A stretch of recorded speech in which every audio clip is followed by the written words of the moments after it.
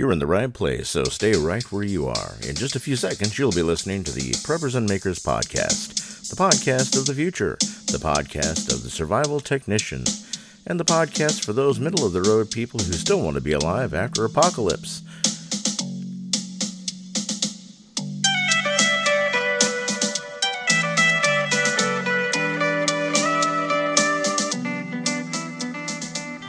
Hello there, I'm Greg. I am so glad that you could be here with me today. Hopefully, you have found your niche just like I have found mine, and you're the one I wanted to talk to.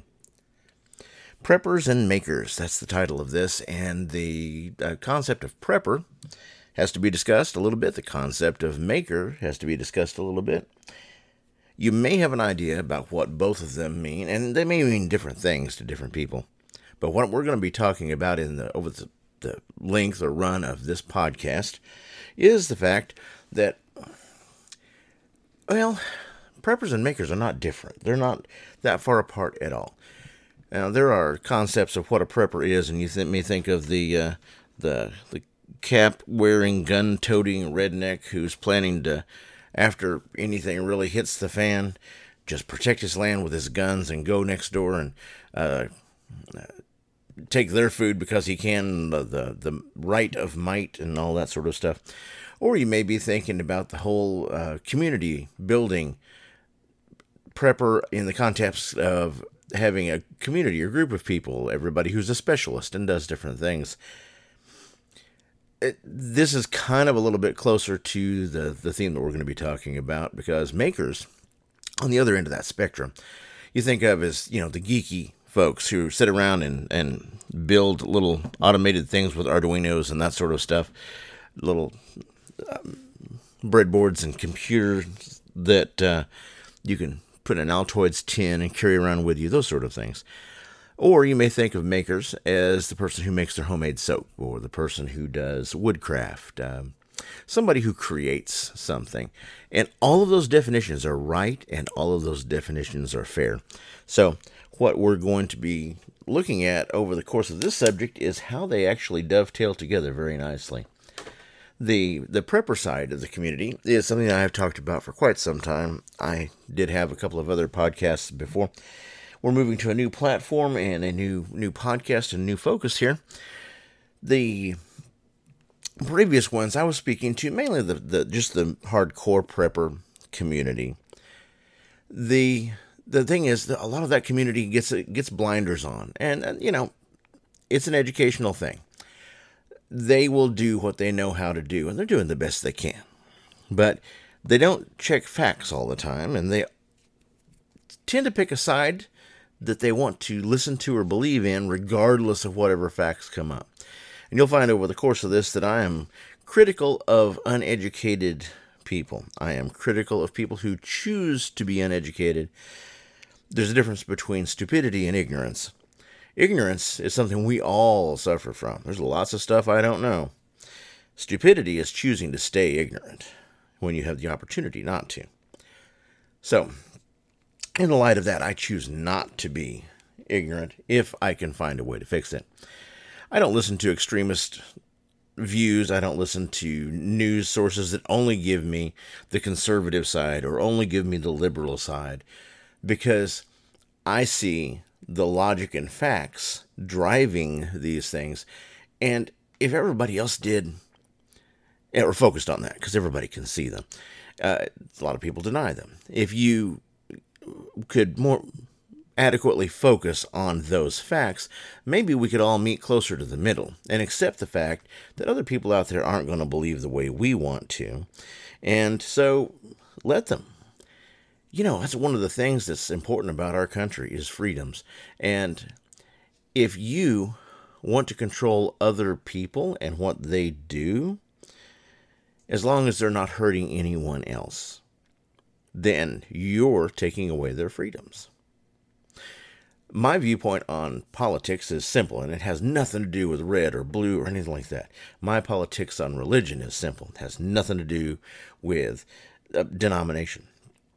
I believe that you are put on this earth to do good things, and good things for other people, and good things for yourself. You have an obligation to be happy as you can. And if that means you want to be depressed all the time, and that's what drives you, great, I'm not going to change you. I think it's sad, but that's my choice, and that's me judging you, even at that. So I'm not going to do that.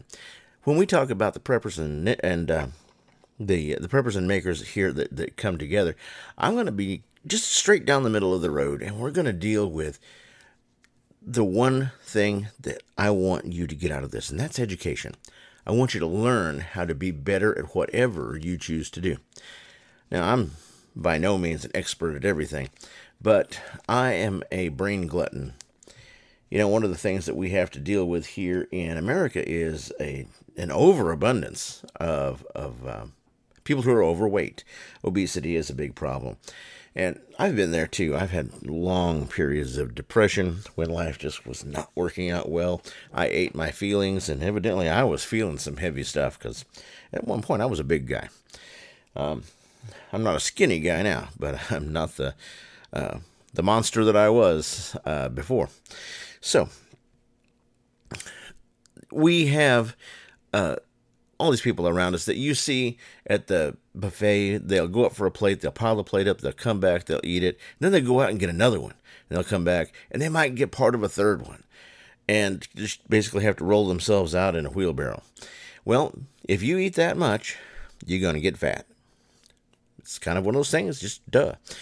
I, on the other hand, am a brain glutton. Now, I want to fill my brain with everything I possibly can. I go back to that learning buffet, plate after plate after plate after plate. And I don't believe in saying I can't do something. I can't do that. Oh, that's not a skill I could develop. Or, man, I don't have any interest in learning that. I have learned so many things by looking into things that I had no idea would ever interest me. But I went ahead, I fed my brain, and if you continue to feed your brain, you will continue to grow. And that means not just the opinions you choose. That's just not the skills you think you're good at. You really need to practice the skills that you're bad at and the skills that you don't want to do. Because the reason that you don't want to do them is you're probably not good at them. There's no sense of satisfaction when you do them. So you should practice them more than the good stuff that you really like, because that will drive you to be better at those things. Now, that's where I'm coming from, and I wanted you guys to understand that before we got into the rest of the podcast. I don't think, and by the way, I'm not editing these out. We're just going to do this in a conversational fashion. So you're going to hear my breaths, and every once in a while you're going to hear I try to take those out of my speech patterns, but they're still in there. So, yay, I'm human. The podcast is going to focus on things that I have learned, things that I know, and things that I've tried. And there's a lot of times that I'm going to rely on somebody else's knowledge, and I'll bring them in here. So, let me tell you a little bit of a story about some of the folks that I'm really looking out there to talk to, because I know they're my tribe. When I was in school, I was kind of a geek, because I wanted to learn, I wanted to pay attention. I really enjoyed the sense of satisfaction of knowing something. And if you know something, it's not like, oh, I have a pocket knife. Cool, somebody can steal that pocket knife. I can lose that pocket knife. Short of debilitating brain injury or dementia, which, some of my friends will tell you I've had all my life, the only way I can lose that skill that I've put into my brain or memory is lack of use over time, because skill sets are perishable. The knowledge that you get and understanding are not perishable. You may not practice them. I can tell you that, we can discuss the intellectual and physical methods to ride a bike, but unless you go use it and ride the bike, learning these things intellectually isn't going to help that much. It may let you understand why you fell over or ran into the tree or whatever you did on the bike, but in the end result, we're going to talk about fostering a growth of perishable skills, taking things that you can learn and move forward. We're going to talk a little bit about self-defense, your everyday carry, your level 1 everyday carry, including weapons and tools and first aid, that sort of stuff. we're going to talk about the people who were like me, the geeks in high school. The high school environment or world focused on the popular kids, which I was really not one of. However, the captain of the football team is a good example. You all remember high school. You may have been the captain of the football team. You may have been the guy who brought the AV cart in and set it up so everybody could see the educational movie. You may have been in the library and chess club and French club, or you may have been in track and field. Some of you all are Renaissance people and were in all of the above. But you got to think about that. In the world of high school, that person, the head cheerleader and the football captain, these are the popular folks who rule. Everybody wanted to be like them. Years later, the guy who ran the AV cart has the tech startup where the football captain works as the janitor. I'm giving an extreme example there, but it's a real life example. That happened. You may go in to take some business associates, since you're a new business owner, and take them to this cafe, and you see the bus person was the head cheerleader when you were in high school. Now, the problem is, this isn't getting even stories. This isn't, oh, we're better than them stories. They chose to stick with one behavior, one set of skills, one set of knowledge and learning, and thought it would get them somewhere. And from most of the people that I know who were the geeks with me, the people who were in the chess club, the people who were in French club and in the library club, the beta club is an example for the honor society, exceptional grades and performance. These are the people who knew how to succeed in the system, not in the popularity and eyes of the other people who weren't succeeding. And those are the people who are the business owners of today. They're the managers of today. They're the entrepreneurs who have a business they have created and run on their own. So, I'm going to use them as an example from time to time because those people had prepper skills. They were prepared for the end of life as they knew it. The end of the world as they knew it was graduation. Some of those folks are like, yeah, I'm going to go on to college for a scholarship. And then? Well, success after that, when you're in a whole different world and you're not the fan favorite of the sports team, you've got to find a new way to survive. And most of those chess club and I'm just going to go ahead and call us geeks. Most of the nerds and geeks found a way to move forward because they learned and absorbed new skills, were able to justify by facts and logic, were able to find a way to be prepared to survive. Now, a lot of you were on different sides of that when you were in high school, so I'm not saying you're not good preppers. I'm saying that you can learn to be a good prepper. Because you remember those kids, you're like, man, that geek's never going to be an introvert, never going to step out, never, that may be the guy who runs the business that you work for. Maybe he started it. Maybe he owns it. So, that's preparing for SHTF in a concept. We're going to talk about what those people really are.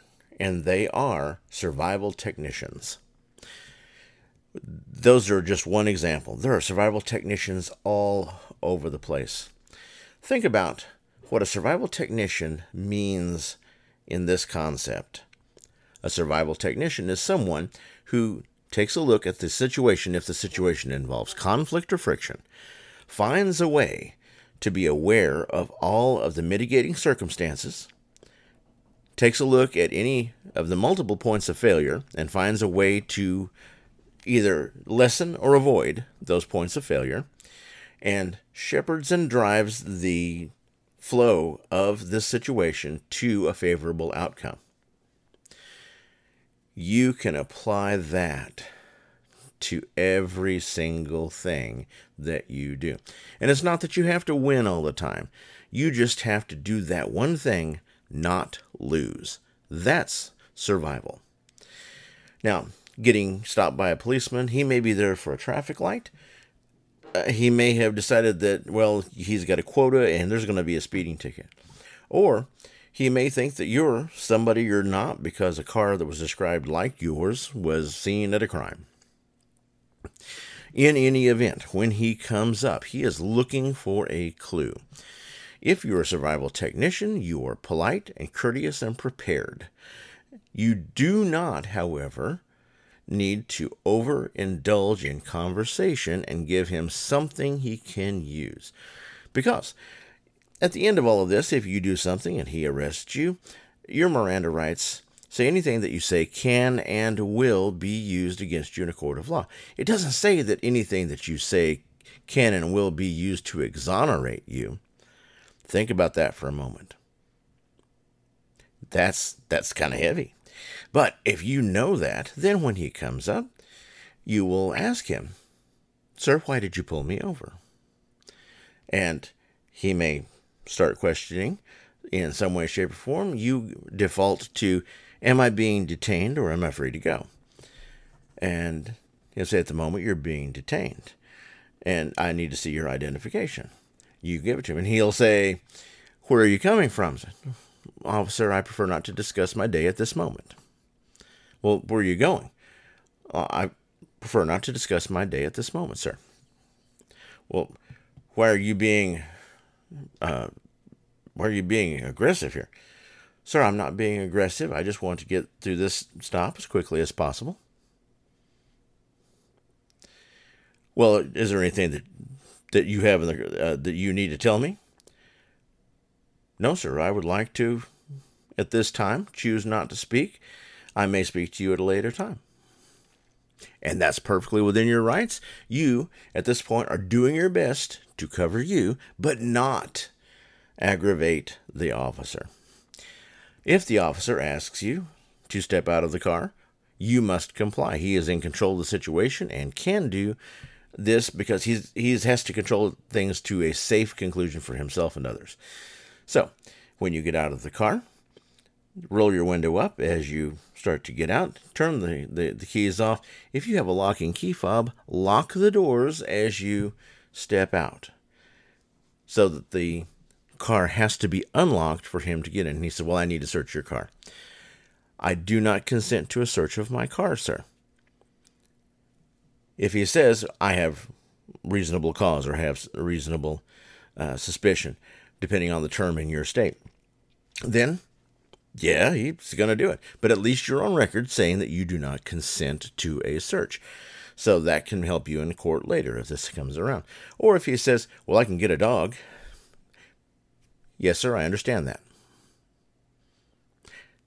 Then shut up. The Supreme Court has decided that in a case where there's not sufficient evidence or suspicion or reason or probable cause to search a car, the act of getting a dog to search for it can be the next step if it does not extend beyond the time span of the average or reasonable search of a traffic stop in that area, which is the time that it normally takes under people talking to them and complying. So if they take 30 minutes to get the dog over there, that can disqualify that under the Supreme Court ruling.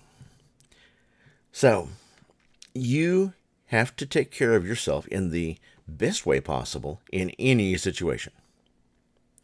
So that's a wonderful example of where we come from, what our tribe is, and where you can use survival techniques any time in the world. So,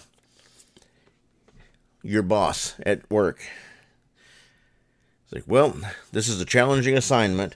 I'm going to give it to you. You're in charge of it, and do your best." And he might give you a little pep talk. I mean, you realize it's not being funded. You don't have the resources and people assigned to you to do it. And you begin to think, maybe you're being set up. You're set up to fail where you can be let go, demoted, denied a next raise, all sorts of stuff. There's all sorts of things like that. Now, this is a conflict situation also.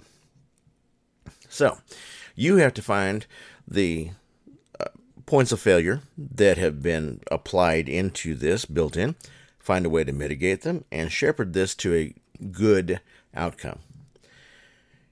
You can find points of conflict in almost anything in the world. Because usually when two people are involved in something and it becomes a negotiation, then one of them wants one thing, one of them wants the other. It's rare that you buy a new car and they're like, yeah, no, this car is everything you want, but it's not everything I want. So here, I'll give it to you at the lowest price possible that you're going to pay. How many's ever had that happen? I mean, I've heard of it. It's just not a thing that actually has ever really happened much in my life. And most of the time, they want one thing, you want another, and so you have these points of failure where you can end up with a crappy car because you didn't negotiate well. You can end up with crappy payments because you didn't negotiate well. A crappy overall cost for it. But in the end result, what you've got is a failure of your mitigating survival technician tactics. Now, we're also going to discuss all the little electronic things. We're going to discuss ham radio. We're going to discuss wire traps out in the woods when you're camping. We're going to discuss methods of fire starting. All the traditional stuff that you think of for survivalist or prepper. And those are two different words, and we're going to discuss those too. All the different things that you think of for maker. Are you an off-the-grid person who has your own garden? Does your own herbal medicine? You create your own soap, bug repellent for working in the garden. At that point, if you're that off the grid, have you set up your own solar panel? There's where we get back into the small maker environment.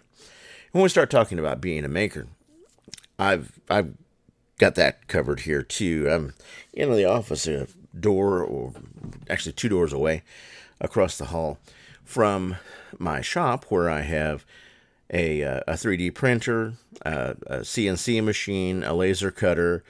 In the back, a little further back, the bandsaw, drill press, wood lathe, all that sort of stuff. In here's where we have the essential oils, the soap making, the balms, the liniments, all that sort of stuff. Out front is the hydrator and herb preparation. So, it just runs the gamut. And we're going to discuss all of this in context of how they're really related. So, if you're part of a community and you're a survivalist or a prepper, either way, and you're focused on guns and ammo, okay, those very good, valid points. If that's your specialty, then you need somebody who can be a gunsmith. Are you going to be that specialist too? Are you going to maintain and be the technician for everything that you use? That's a good idea, something you should do. But maybe you're not. Maybe that's not in your educational background or something that you find you can do. Some people aren't suited for certain things. Maybe you're the gardening type. This is your specialty. That's how you make your living now. You go to the farmer's market and you bring your truckload of vegetables every week, every 2 weeks, or 2 or 3 times a week, depending on what you got going on. You got it covered.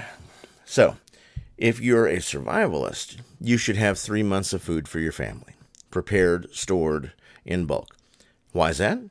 Well, the first person with the guns as their specialty probably couldn't tell you. The second person, I bet you would say, oh, well, that's because most crops take about 3 months to produce.